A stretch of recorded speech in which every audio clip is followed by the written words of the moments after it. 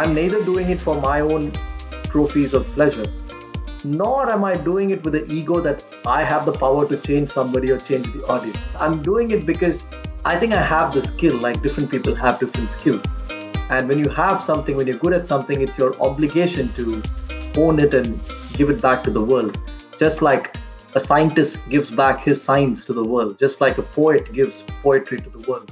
It's your responsibility, if you're good at something, to offer that to the world. This is episode number 5 of Hustle with Harmeet, and you will be listening to my conversation with Aditya Maheshwaran, management consultant and an award winning speaker.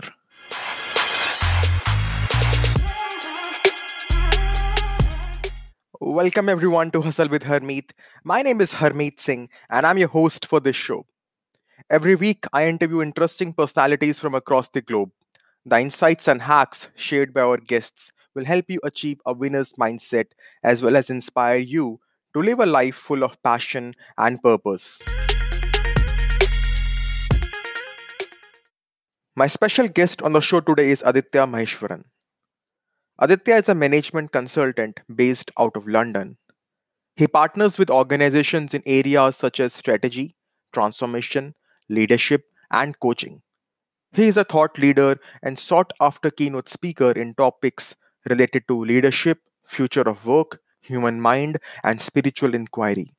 He is a TEDx speaker and the first Indian representing India to enter the finals of World Championship of Public Speaking, where he had a podium finish in 2015. In today's episode, Aditya has shared his insights on how was his journey leading up to the finals of World Championship of Public Speaking, how his life changed post this global recognition of being one of the finest public speakers in the world. What is public speaking? Why are we humans wired to be afraid of public speaking? How to find genuine public speaking mentors? Learnings from competing at the world stages. Aditya also shared his insights on leadership. What is leadership? Common mistakes which leaders make and how we can avoid them. How to groom managers into leaders, and what is purpose based leadership. Before we begin, make sure to subscribe to this podcast, and you may also connect with us on our Instagram page at the rate Hustle with Hermeet for all the latest updates on our upcoming episodes. So let's jump into our episode number 5. Hi everyone. Today's episode is going to be super exciting and epic because we have the one and only Aditya Maheshwaran in the house. Welcome to the show, Aditya. Thank you, Harvard. It's a pleasure to be here. It's an honor to have you here today. Uh, so, Aditya, I want to take you back to the year 2015 when your historic speech, Scratch, landed you the podium finish at the World Championship of Public Speaking in Las Vegas. The world witnessed the rise of Aditya as a speaker, and a public speaking star was born. So, could you please share with us how was that journey leading up to the finals of the World Championship? It was an interesting journey because, as you rightly said, Harmit, uh, recognition is often given once it's validated with a trophy or a medal or a certificate.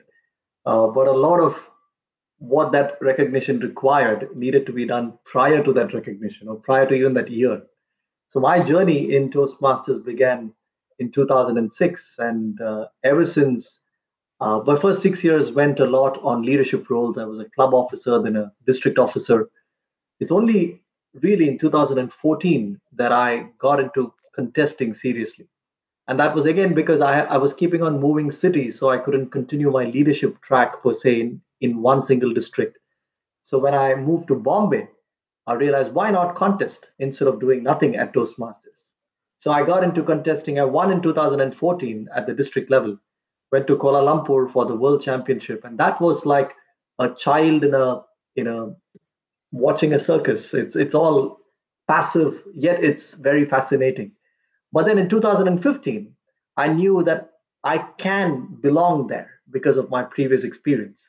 And so in 2015, I went that extra mile and reached the finals and had a podium finish. Fantastic. And as rightly said by you, Aditya, the Aditya which we saw on the stage that day, it was not built in one day. There was years of struggle, years of hustle behind that. And as someone rightly said, champions are made in the off season. So I want to ask you something.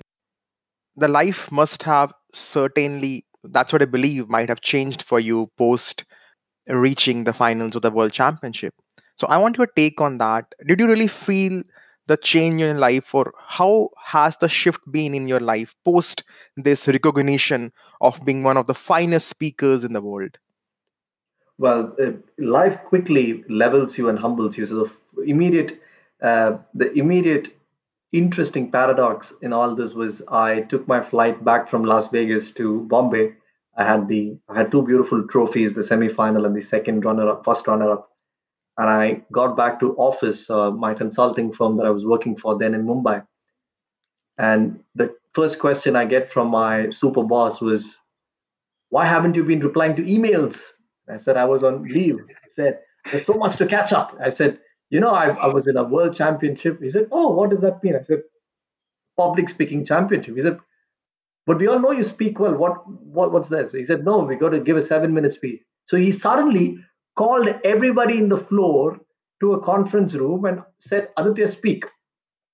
I was like, "What do you want me to speak?" And then he said, "You said you're a world champion. Now you can't even speak." I said, "But what do you want me to speak?" So it kind of puts things in perspective. But jokes apart, it's been very kind to me. So I've traveled over 20 countries, addressing both Toastmaster and non-Toastmaster audiences.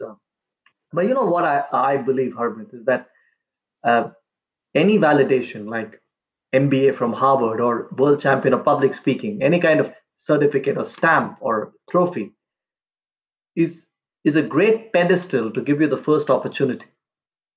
Meaning, if you win the world championship or end up in the top three, you get invited to speak in many districts. Now, the question is, are you getting re-invited to speak in these districts? Are you being able to go beyond just Toastmasters and create impact outside of Toastmasters? That depends not so much on the trophy, that depends on the track record that you've created yourself after winning the trophy. If uh, somebody from Australia or the Middle East may invite you to speak because you're a world champion, but then if you're not delivering value in those speeches there, these are not 7 minute speeches, these could be 1 hour, 2 hour, 4 hour sessions, then you're not called back again. So yes, life did change because of the victory in 2015, but a lot of what I've been able to achieve has been because of the track record I've created for myself through the value I deliver. Because remember, I was not the world champion. I was the first runner up, and the opportunities are very different to begin with. Right. And as one of my mentors once told me, Harmeet, make a dollar and a difference at the same time. You're right. And if we can all find out a balance where we are comfortable doing that, and that's, I think, purpose, isn't it? Because the capitalism itself, though it's seen as a very, very greedy, mean institution, also believes that unless you make profits, you cannot invest in good things as well, isn't it? Absolutely. Companies need to make that delta to put it back into even solving society's problems. So similarly, I'm sure we all can find a mid path where we can follow our passion at the same time, make a good living out of it. So, Aditya, you talked about creating an impact through your speeches, through your talks in different countries. So, what is it that you look forward to every day you get up in the morning? So, what is it that drives you, Aditya? And is there something, a big picture you're following in your life?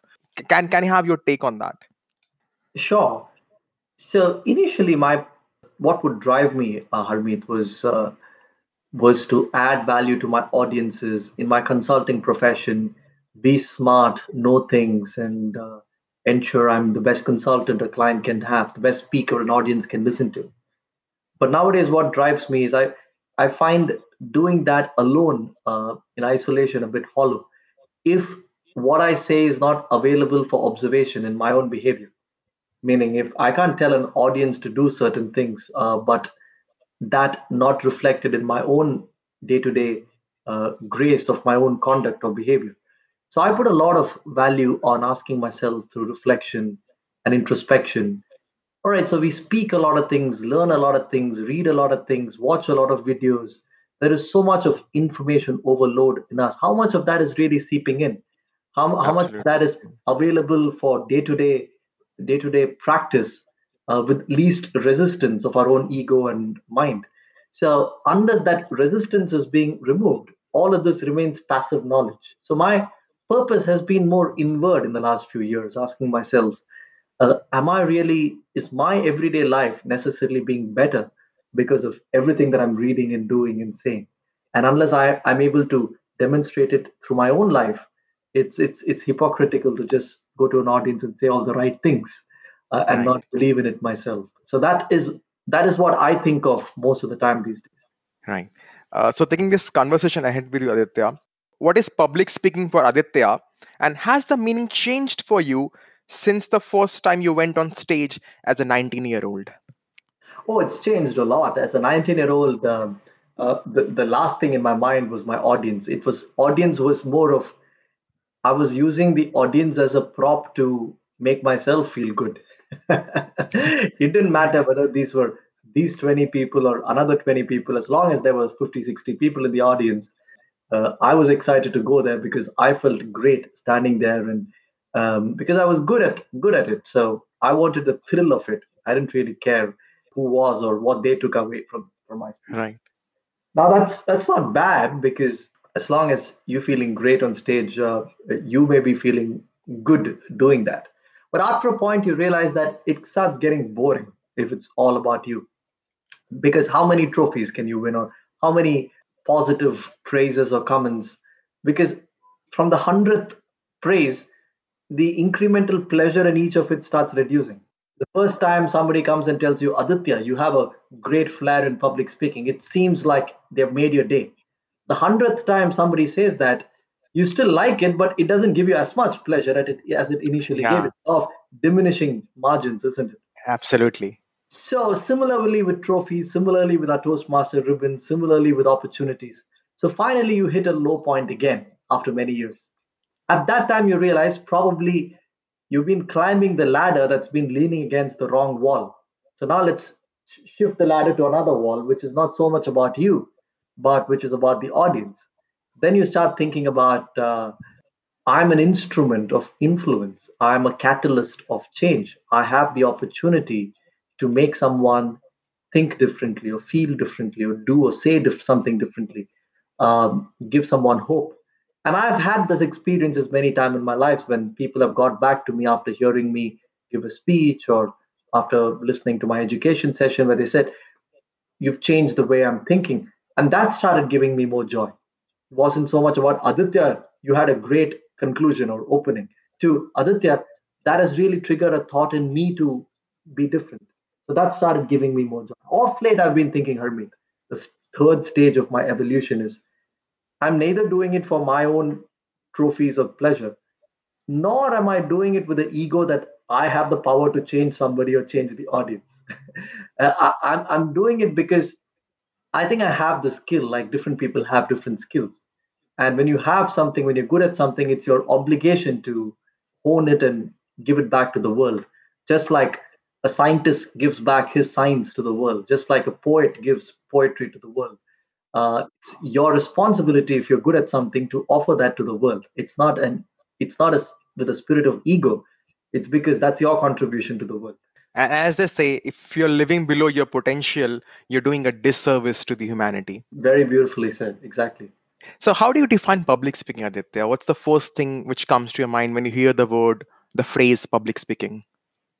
The first thing that comes to my mind is influence, because influence is a broader term. You can influence people inside your house, on a stage, one on one, one to many. Every minute of our lives, we are influencers, either to get something or the other. If we have nobody to influence, we start influencing ourselves, both with good and bad. So we keep influencing. And public speaking is probably the most structured way of creating impact and influence. So you have a stage and you have your audience. Now, if you're speaking for 5 minutes to an audience of 20 people, you're responsible for 20 into 500 man or person minutes, isn't it? So that's a big Right. responsibility. Even if you think you're doing only a 5 minute gig in front of 100 people, that's 500 minutes of people time. That's a huge responsibility. So public speaking to me is a very structured mode of influence, which gives you a lot of power, but with that comes a lot of responsibility. That's very powerfully said. So, Aditya, the human brain starts working the moment you were born and never stops until you stand up to speak in public. Those are the lines said by George Jessel. So, why are we humans wired to be afraid of public speaking? There is an element of unknown attached in public speaking because it puts to threat things that we value most, which is the opinions that others have of us. Will people judge me? What if I fail? These are just primal instincts, isn't it? Not just in public speaking, in any facet of life, us being sensitive to other people's opinion of us, or us not living up to our reputation that we have set prior, us not wanting the audience to think last time was a one time wonder, I can't replicate it in the future, and our own superiority or inferiority complexes. These are primal instincts, I think, developed through evolution. In neuroscience, that we learn that there are a few things that increases our threat antennas in us, which could Right. be status, or which could be fairness, or which could be the fear of unknown.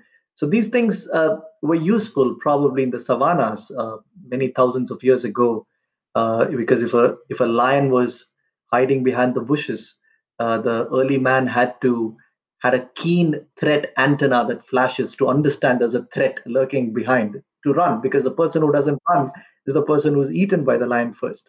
Today, that lion doesn't exist, but being a proverbial lion. And the lion today means psychological threats. And psychological threats today are the fear of the unknown, my reputation, my own ego getting tarnished. So, public speaking feeds into all of these fears. And that's why it's one of the biggest fears that mankind has ever faced, or at least accepted for.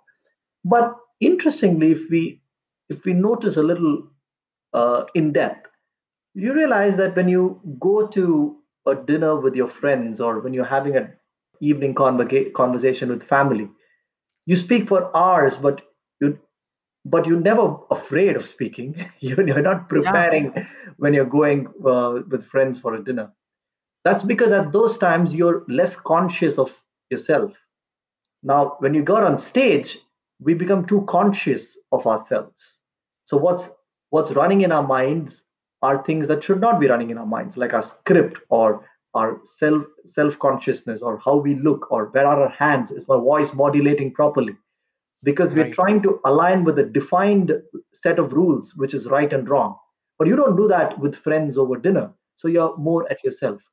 So I've realized the best way to lose your fear of public speaking is to learn all of these tricks and techniques of public speaking in a way that's helpful for you, but then practice enough after that that your mind is not on that. Your mind is just like is speaking to a group of friends over dinner. Then the fear moves away after a while. Absolutely, Aditya. That's incredible. And I think those are interesting insights on how you can also overcome your fear. And this thing I've also witnessed when you're sitting next to someone in your family, in your house. So you're comfortable talking to them, to a friend also, because you know you will not be judged by someone. You know that even if you fail, it's okay to fail with people whom you are comfortable around. But yes, with practice, it's something which you can overcome. And unless you step into this world of public speaking, you can never overcome this fear. The other one is practice, Harmeet, because I asked this provocative example to people who say, Aditya, I'm afraid of speaking. What do I do? I ask them this question: if I give you a bowl of rice and give you a spoon and to ask you to eat it, how many pieces of rice will fall down? They say, of course not. I'll eat it properly. I can even close my eyes and eat it. Then I say, if I give this bowl of rice to a small kid, say 3 years old, and ask the kid to do the same thing, they'll say the kid will be very messy. Most of the rice will fall down. And I asked them why, what's the difference? They said the kid has never really eaten rice, isn't it? It's the first time, it's the coordination isn't there. I said, why is it different for you? Because I've eaten it 100 million times in my life, 2 meals a day for 30 years. So obviously, I'm good. I said, exactly. How many times have you spoken on stage? They say, once when I was in my fifth grade in school and once in college. I said, of course, you got to be afraid then. How can you be? How can you not be afraid? You do anything 100 times, then your fear dissipates. So without practice and stage time, intellectually you cannot get out of the fear of public speaking without practice. That's like that's like learning to swim by reading a book on swimming. You'll still be afraid of water, isn't it? Even if you've learned swimming through a book.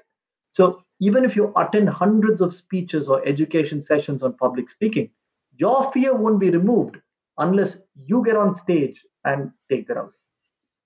Absolute. Actions speak louder than the words. So, Aditya, while I was growing up, whenever I used to hear the word public speaking, I always had this image of influential leaders, Martin Luther King, whose speech, I Have a Dream, or even Barack Obama, whose speech is like, Yes, we can. So, how you feel the public speaking has changed over the last 50 years? There are some things that are eternities, Harmeet. I believe that human beings, the emotions that get triggered in human beings are same, whether it be Mark Antony's speech through Shakespeare or through Martin Luther King or through any famous address that we know of, which is the fear of tapping into audiences' guilt or fear. People ask sometimes, why has religion been so successful over the thousands of years? And some researchers found out it taps into two basic emotions, fear and guilt. It shouldn't be. Good religions ideally should not tap into those, but religion has become systemized because it taps into two primal emotions, that is, fear of not doing something and guilt of not doing something, isn't it? So public speakers understand emotions of audience as well. I believe that good public speakers are first good psychologists. Wow. because audiences are not rational beings. You may learn public speaking rationally, saying, let me learn hand gestures, let me learn eye contact, let me learn voice modulation. But your audience is not rational, meaning if you have an example, if you have to choose between what connects with the audience more, and at one hand you want to talk about the World War II, well, when 25 million people died. On the other hand, you have an example of your iPhone getting scratched this morning. Now, any rational person would tell you that 25 million people dying is of much larger magnitude in terms of loss than an iPhone Right. getting scratched. But on that day, your audience may find it so much more relatable if you say, have you ever bought something new and it got scratched that morning? How did you feel? They may feel so much more hollower. They may feel so much, they may feel the weight of it so much more than me telling 25 million people died. It's not their fault. It's because they're not able to relate to it as much as they can relate to this. So public speaking is irrational. Public speaking is not a rational processing, which is better. Let me use that example. So good Yeah. public speakers, whether it be Luther King, whether it be any of you people you mentioned, are able to tap into those primal emotions. So that's the one that's common across generations. Now, what's different is that the channels of speech have changed a lot. The body language and the extent of expression you require has changed a lot. Also, the value add of a speaker is different, isn't it? A lot of speakers, still around 30 years ago, Hermeet, were expected to give a lot of information in their speeches because you don't have the internet to go back and learn from. Normally Right. the normally the audiences are normal people and the public speaker is a more educated intellectual. So they can't get that source of information anywhere else than from this person. Now the value add of a public speaker is not to give additional information. I can Google that. Value add of public speaker is to motivate, to influence, to persuade, that Google can't do to me. So in that sense, the value add of public speaking has changed. Fantastic, Aditya. I want to take your attention towards something which is more prevalent nowadays in our society. Every other day, I see a post on social media talking about how to be a good public speaker in 30 days, how to become a proficient public speaker in, let's say, 60 days. So, any tips for aspiring or budding public speakers who are just venturing out in this field as to how they can look for and opt for a genuine public speaking mentor amidst all this noise? Yeah, one of the yardsticks or litmus tests that I like offering people who have this is, are you being given rules or are you being given principles when someone's telling you things? So, see, firstly, I used to first mock these people who say learn public speaking in 30 days, 15 days, 8 ways to do this, 10 ways. Um, the clickbaits, right? But then I realized, I mean, it's not their fault. They want to make money, and as long as there is a gullible crowd, there's always um, this merchant who's there to sell something. So it's been happening for thousands of years. But the point is, can the consumer understand what to look for before choosing a guide or a coach or mentor? And I like to tell people, don't fall for rules or traps. Meaning, even in Toastmasters, if someone tells you, uh, Harmeet, everything was great in your speech, but you should have divided the stage into three parts and you should have done that. Now, at the sound of it, it looks like, wow, that's a great tip. But if you see, that's still a rule. The reason it's a rule is they haven't answered, why is that going to create more impact? Is it because somebody told them that you have to divide the stage and stage space a particular way? Now you got to ask them, all right, so if I divide the stage into three and pace accordingly, how is that making my speech better? Well, it helps you connect with the audience. But who said that? Why should it help me better? I mean, Gandhi never moved on stage. Martin Luther King never moved on stage. Obama never moved on stage. Swami Vivekananda never moved on stage. And you think this Toastmaster moving on stage will add more impact than them? Wow. Then they realize, oh, I don't know, Aditya, but someone told me that I'm just passing it on to you. Then you realize it's hollow. It's hollow. At the face of it, it looks like terrific feedback, but if you if you analyze it, it's hollow. Now, people who are able to teach principles, which is not about do this or don't do this, but are able to invite you to the why behind it. Saying, Aditya, let's think first principle. Why are you on stage at all? What's the principle? Now, the principle is you want the audience to feel a certain way after your speech. Now, what does that principle require as things you need to do? Then you are thinking for yourself and you are creating your own rules that maybe apply for your speech.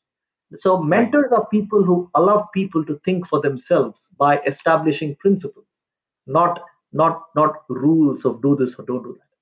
Right. So that's for me a very important yardstick before you choose a mentor. Thank you for putting some light on that, Aditya. And you talked about a very, very powerful word, that's mentor. Mentors are people who can guide you to where you want to go in life. They can cut down those 10 years you might take to reach a particular place in your life and cut it down to, let's say, 5 years.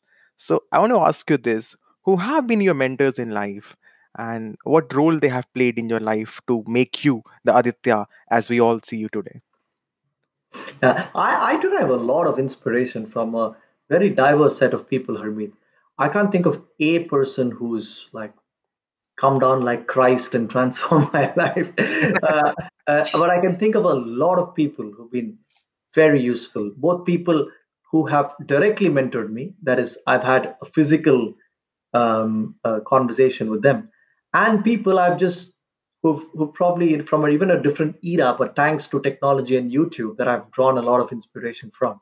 A few examples would be um, around the time I was just started my career, a few years into my career, was when the 2008 American elections happened. And for people at that generation, Obama was very inspiring at that time when he was Yeah. delivering those fired up, ready to go, all those speeches, his famous speeches. So that was very inspiring for me. Another person who's very inspiring for me is old famous people from the 70s and 80s in Las Vegas, like Don Rickles, Dean Martin, the entire They taught me that you can make being on stage cool and sexy, and it doesn't just need to be like, always some leadership material. You can just be yourself, and still people may like it. So depending on my own interests, I've tried to draw inspiration from a lot of people. In terms of leadership, DTM Deepak Menon is my mentor, and he's one of the most terrific people and friends that I've been blessed to have, and I've drawn a lot of inspiration from him. Aditya, you have competed with the best of the best. You have been the finalist for 2014. You have participated in 2015 and 17 international conventions of public speaking. So, can you share any learnings from competing at the world stages? Absolutely. The first learning is counterintuitive. The first learning is that we assume that when we get to the world stage, it's going to be a confluence of cultures, people from different nationalities, and we got to, none of our jokes will work there, none of our con- context will work there. But then you counterintuitively realize basic emotions are the same. People around the world, whether you're a Christian, Hindu, Muslim, or whether you're an American, Middle Eastern, or Indian, wherever you're from, Chinese, everybody has hope for a better tomorrow. Everybody loves their family. Everybody likes to be validated or recognized. Everybody likes to have a light-hearted good time. Everybody likes to make friends. Everybody likes to have a social circle. So there are more things common than different in audiences around the world, even though they are from 100 different countries. So one of my first learnings was not to put too much pressure on myself to try to divide them and conquer, meaning this joke will appeal to this group, that line will appeal to these people. I realize if I'm able to find that least common denominator, which is common for everybody, that's a greater technique for me to win than trying to see them as different. The second thing that's a learning for me, Harmeet, was it's that famous example, isn't it? So if I put a 6 feet log on the floor and ask you to walk on it, you would walk on it easily. But if I place the same log between two buildings that connect at the 30th floor and ask you to walk on that log between the two buildings, like, say, the Petronas Towers or something, then you'd be petrified, terrified, horrified to walk on it. Well, nothing has really changed in the length and breadth of the log, but your perception of danger has totally changed, isn't it? Perspective, yeah, Correct. And there are more chances that you will fall down actually when you're walking at that height. You would never right. fall down if it's placed on the floor. So I learned that the pressure at the World Championship was more of a psychological or mental pressure rather than an actual pressure, because we've been doing 5 to 7 minute speeches all our lives, haven't we? Then Right. suddenly, why is there so much more attention and pressure just because it's the World Championship? Once you call the bluff of that, then it's just another speech. But that needs to be experienced by each person as they go through the journey. That was a big lesson for me. And in 2017, I barely had any pressure or barely had any anxiety before getting on stage. But in 2015, I had more of that. So, at shifting this conversation from public speaking to slightly towards leadership, in your role as a management consultant, you have traveled across the country solving business problems. You have been a trusted advisor to the CEOs. You have worked with the senior leadership of organizations at MNCs, family owned institutions. So, you have worked with the top leaders from across the globe. You must have seen leadership through different lenses as well. So, how do you define leadership?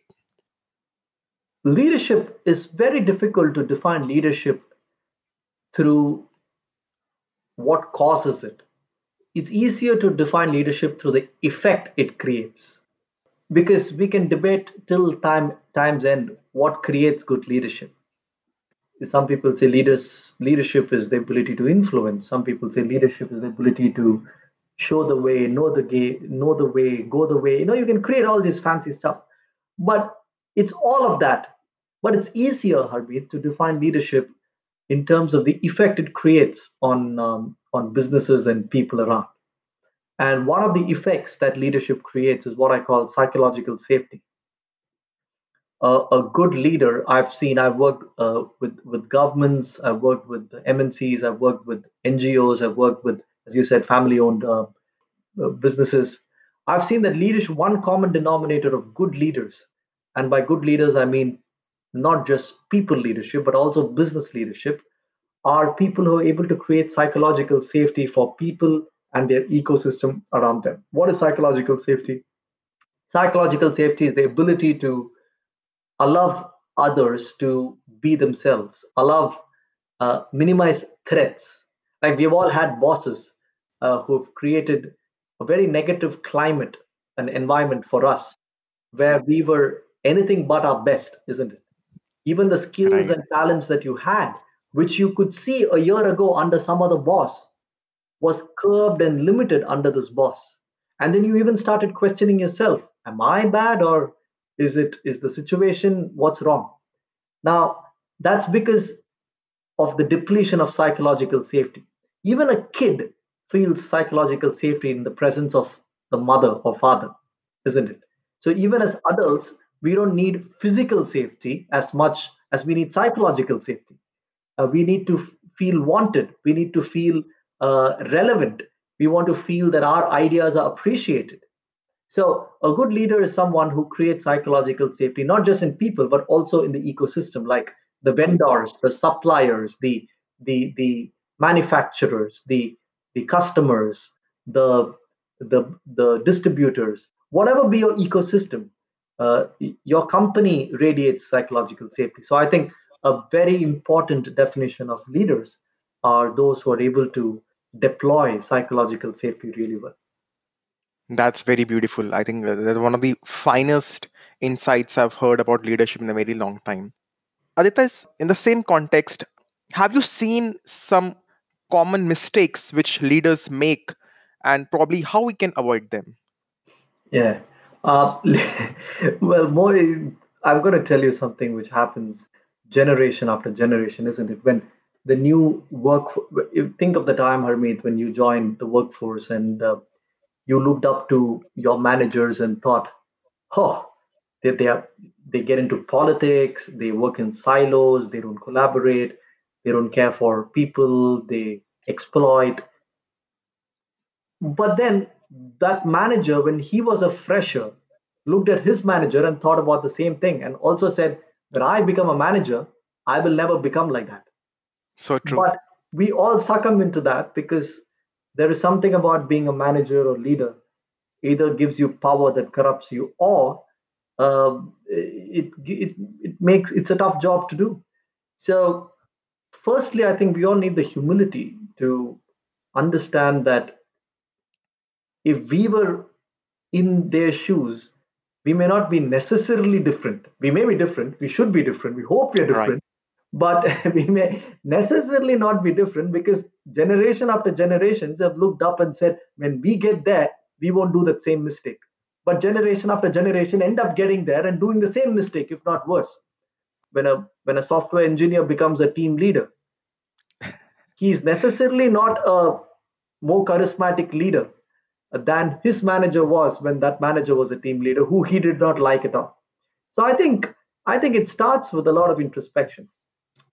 Number two is when we say leaders, they are human beings as well. They have their own positives and negatives, and they are also a bundle of goods and bads. So there is no God sent leader per se. Now, it's useful for a leader, an aspiring leader, to be able to understand that leadership is situational, meaning my leadership styles that I show as a leader necessarily is a function of two things. One is the person that I'm leading. Number two, the context or the culture, the environment that I'm leading in. So two same people, maybe needing two very different styles of leadership from me to get work done. And Right. similarly, the same person in two different contexts may need very different kind of leadership to get things done. So again, as I said, good communicators are good psychologists. Good leaders are good psychologists as well, because they understand that it is not one size fits all. It is depending on the person that I'm leading and the situation that he or she finds himself in. I will change my leadership style accordingly. Do I need to be a little more micromanaging? Yes, a newcomer who has no idea of the project may want someone to micromanage, but the person who has been in the project for 5 years may detest someone who micromanages. So a Yeah. leader understands where to deploy what leadership style. And probably where to attach and detach at the same time. Attach and detach from what you think is the right leadership style and reconnect with what is required in the situation instead. Absolutely. Aditya, you talked about someone starting his journey in the corporate world as a software developer, becoming manager, a team lead, and then becoming a leader. So, how do we convert managers into great leaders? Or let's say, how do you groom the next generation of leaders? The role of leadership, again, like we spoke for public speaking, is changing over the last 30 to 40 years, Harmeet. In my work with leadership teams and leaders across the world, now in the UK, before that in Asia Pacific, uh, we are able to say certain things very strongly these days. The celebrity CEO is gone. It's a very popular statement we make. There's no 20th century was all about celebrity CEOs, the alpha male who stands up and defines the industry. But now we realize the 21st century, because the access of information is so democratized to everybody. Most things are democratized to the entire world. With the internet, you know 90% of what there is to know. So the role of leadership is not being a celebrity CEO, but the role of leadership is leadership teams going forward, which means to groom leaders of the future, they necessarily need to have a greater sense of emotional intelligence or a greater sense of team camaraderie, a greater sense of interpersonal skills than just standing up as an alpha male and saying, let's go for a war, let's go to a war. That's the alpha male of the past. So Right. I think most organizations are putting a lot of money these days, Harmeet, on building leaders with a very high EQ, building leaders with a lot of interpersonal skills rather than just building leaders who have charisma that was defined by the 20th century. So, do you think leadership is all about being natural? Is it something which comes to you naturally, or can it be learned? Well, this is a this is a age old question. Is it nature or nurture? Is it natural or can it be learned? We don't know the answer. The modern science says that there is a gene, there is a leadership can be traced back to a DNA to an extent, but a lot of what people do through self effort also counts. So I think there is a bit of leadership, the charisma, which is natural, but uh, that is not the only way to lead. A lot of leaders these days in organizations, you don't even know who the CEO is, but that's a person who's an introvert sitting in the back end. Like take Sundar Pichai, for example, right? The CEO of Google. He's probably in a typical American definition of charisma, he's nowhere. He's a very average appealer. If he enters the room, it, nobody's going to stop and look. He's just another guy. He's a very non-American CEO of the 20th century, but he's very effective Yeah. because he has his own way of doing things. So I think there are going to be hundreds of ways of being a leader in the future. The yardstick is psychological safety, and are you being able to be effective? In the similar context, Aditya, while growing up, leaders for me, they were more like Ratan Tata or let's say Narayan Murthy. These were the kind of leaders who were the role models in our houses. And in the recent years, we have seen people like Elon Musk, Jeff Bezos, the global world leaders. So in the next couple of decades, what kind of leadership you feel we're gonna see more often? Is it gonna be more leaders like the Tatas, the Narayan Murthys of the last decade, or it's gonna be something on the lines of Elon Musk's? We are in a place now, at least this is my guess. We are in a place now where organizations or leaders who are able to take real problems of the world are the ones who are going to survive. So I think one of the most important characteristic of leadership in the future will be a purpose-led leadership, meaning it's not about just a goal or an objective or a target. What's the movement that you're inspiring? What's the purpose that you are aligning your organization towards? Like Musk, can be a crazy guy, but he's very popular because his purpose is to save the world, isn't it? Colonize Mars, and tomorrow, Right. if we have screwed up this world enough, he's created a new home for us. So that's Right. such a huge purpose, and when he has that purpose, you end up solving even unsolvable constraints like cheap rockets that can be reused. Who thought that could be possible? so Absolutely. so leaders of the future, not all of us can be Musk, but leaders of the future are people who are able to tie their business objectives with a purpose that's larger than themselves or even larger than their businesses. I think the world will go that way, especially the post-pandemic world. People may end up questioning consumer capitalism just for the sake of it, and going to tie things up with what are the main what are real problems. It could be inequality, it could be poverty, it could be lack of access to basic necessities, it could be climate change and sustainability, it could be technology, or it could just be happiness. I think the biggest industry in the next 10 years is going to be wellness, both physical and mental wellness. Yoga is already the most popular thing in the world now. Everybody has a yoga class, but the next 10 years it's also going to be mental being, psychological well-being.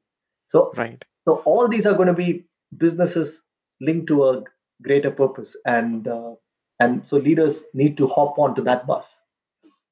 Rightly said by you, Aditya. And something which is coming to my mind also is one of the billionaires. His name is Naveen Jan. He's working on products and services where he says that diseases, having a disease in your life, it's gonna be an optional. It's gonna be a choice whether you want to contact a disease or not. So these are kind of people who probably will be leading revolutions with them. It will be like a revolutionary leaders. They're not gonna be creating just a minuscule changes at a time. They're gonna change the way we think and feel about humanity in total. Correct. Your idea needs to be phenomenal, otherwise you're forgotten. So, Aita, this takes me to the final segment of the podcast, which I call the 1 minute round. I'm going to ask you a few questions and you will have a minute each to answer them. Sure. What success means to you? Success to me means being peaceful. I remember what Gandhi said. Gandhi said, uh, "He is best paid who is satisfied." Meaning, you get $1 million, but if you're not satisfied, you're still not successful in your own mind, isn't it? So, success to me means feeling that sense of peace that you can experience in everyday life. Couple of books which you recommend people should read and maybe why?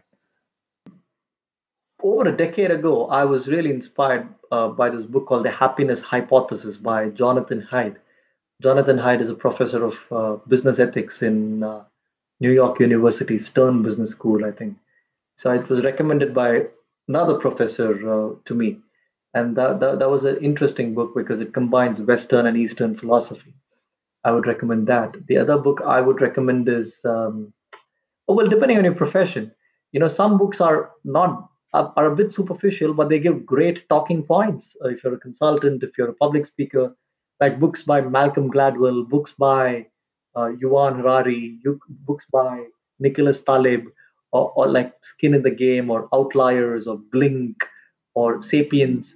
These are books which are not that in depth in their research, but they are very beautifully written. So some of these books are useful to read if you want talking points in your profession. So I would recommend one or two of that as well. What's happiness for Aditya? Happiness to me today is, as I said, is um, two things. One is my ability to become better every single day, becoming a better version of myself. But also, number two is people who are coming in contact with me. Are they also feeling happier as a result of their interaction with me? Otherwise, my own happiness becomes a little more selfish if it's just for me. If I'm able to pass it on to people who are in contact with me, that makes me happy. The last line of your autobiography would read. I don't think I'll ever have an autobiography. The last line of my autobiography would read, everything said and done, there was more done than said. Wow, that's powerful. So, Aditya, here's a last scenario. You're standing in a room, you're the only person in that room, the lights are dim, and suddenly someone walks and stands in front of you. Now, this person is the younger version of Aditya. He stands in front of you, he looks into your eyes, and very sincerely he asks you, what advice would you give to me to live a good life? Wow, you come with the deep questions, Harmeet. Well, I don't think I would say anything fancy to that person. Like you hear these typical motivational speeches. What would you tell your 10-year-old self and 20-year-old self? I would probably, I would probably advise that person to not take life too seriously. It probably is counterintuitive advice, but I would say don't have such a strong grip on life that you invest all your peace and happiness on A thing or B thing or C thing, right? Um, just as a young child becomes a teenager, as a teenager looks back at the childhood and says, "Ah, why did I take those toys so seriously?" And a young adult looks at the teenager of his past and says, "Why did I take those feelings so seriously?" And if we look back at our 23-year-old self and say, "Why did I take that first promotion or lack of it so seriously?" So at every point in time, with time, you're able to see the bluff of your own mind. So I would probably tell my more junior self, don't take life that seriously, because the moment you stop taking it seriously, you're not doing a bad job. You're able to engage with life with even more dynamism, because now you have nothing to lose because you're not taking it seriously. Wow, wow. Thank you for that, Aditya. And it's been such a sheer privilege and honor to have you here today with us. What you've shared with us, probably one would have to spend a lot many years to go through a lot of books, meet a lot of people, travel to a lot of countries, and you have shared a gist of what you have learned so far in your life with the listeners today. And we're really, really honored to have you here today, Aditya. And just one more thing before we close this episode is how people can reach up to you and connect with you. Sure. Firstly, thanks, Harmeet. It was a pleasure speaking to you. You're a very pleasant and easy person to speak to. So good job, and I hope you keep continuing this passion of yours. Thank you. How can people connect with me? People can connect me easiest if it's something specific. Write to me at aditya.maheshwaran@gmail.com. If you want to follow my work, what I write, what I speak, you can connect with me on my official Facebook page, which is facebook.com/Aditya Speaks. Or always there is LinkedIn and Instagram to connect with us. So any of the sources. Thank you so much, Aditya. And on the behalf of all the listeners of Hustle with Hermeet, we wish you the best for your journey ahead. Hope you go and create bigger impacts and change the lives of people for the better. Thank you, Harmit, and same to you as well. Thank you so much. Thank you. Thank you for listening to this episode of Hustle with Hermeet. If you're listening to us on iTunes, please don't forget to leave a 5-star review on the Apple podcast. If you're listening to us on Spotify, do click on the follow button. If there's any feedback from this episode, you may write to us on hermeetspeaks@gmail.com. Also, do check out our Instagram handle @hustlewithhermeet for all the latest updates. I'll catch up with you all next week.